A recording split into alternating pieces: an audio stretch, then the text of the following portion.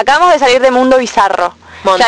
¿Mondo? Mundo bizarro. Mundo bizarro. Chicas, El ¿cómo? mundo bizarro. Lo más bizarro de todo, la pantalla. Las películas exhibidas en esa pantalla. Bizarras. Ningún otro adjetivo las calificaría mejor. Apenas miré para el fondo, había una pantalla gigante con unas minas haciendo un striptease y me pareció de mal gusto. Estuvimos una hora, más o menos a las 12:30 llegamos. Nos sentamos en uno de los livings, había todo como mesitas bajas, sillas y más una onda tipo living. Nos sentamos, nos atendieron rápido, lo cual fue bueno. Anita, vos que fuiste al baño, ¿qué tenés para comentar? Limpio, provisto de papel, provisto de jabón.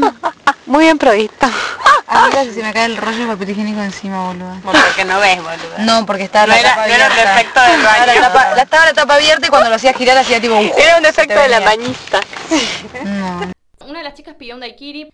Hubo quejas por el daiquiri, que según Clarita, el daiquiri es lo que te da la pauta de si el barman es bueno o no, porque ella dice, es un trago tan fácil de hacer que si está mal hecho, eso significa que el barman no sirve.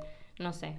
Había muy poca luz en el lugar, estuvimos como una hora tratando de leer la carta, que era un poquito complicada. La música también estaba bastante fuerte, más allá de que era música electrónica ambient que estaba buena, la verdad es que no te escuchás mucho con el resto de la gente. Hasta les trajimos una muestra del ruido del lugar para que tengan una idea de cómo es.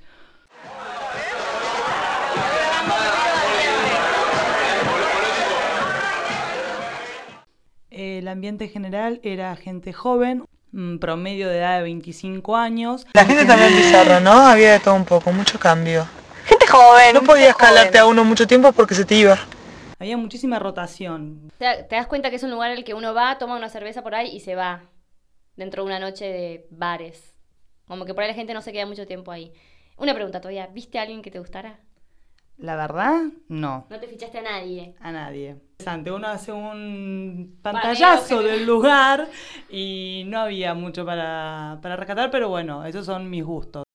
Si les interesa saber más sobre Mundo Bizarro o ver alguna foto, vayan a baresdebuenosaires.blogspot.com. Y si nos quieren escribir algún mail, escriban a baresdebuenosaires@gmail.com.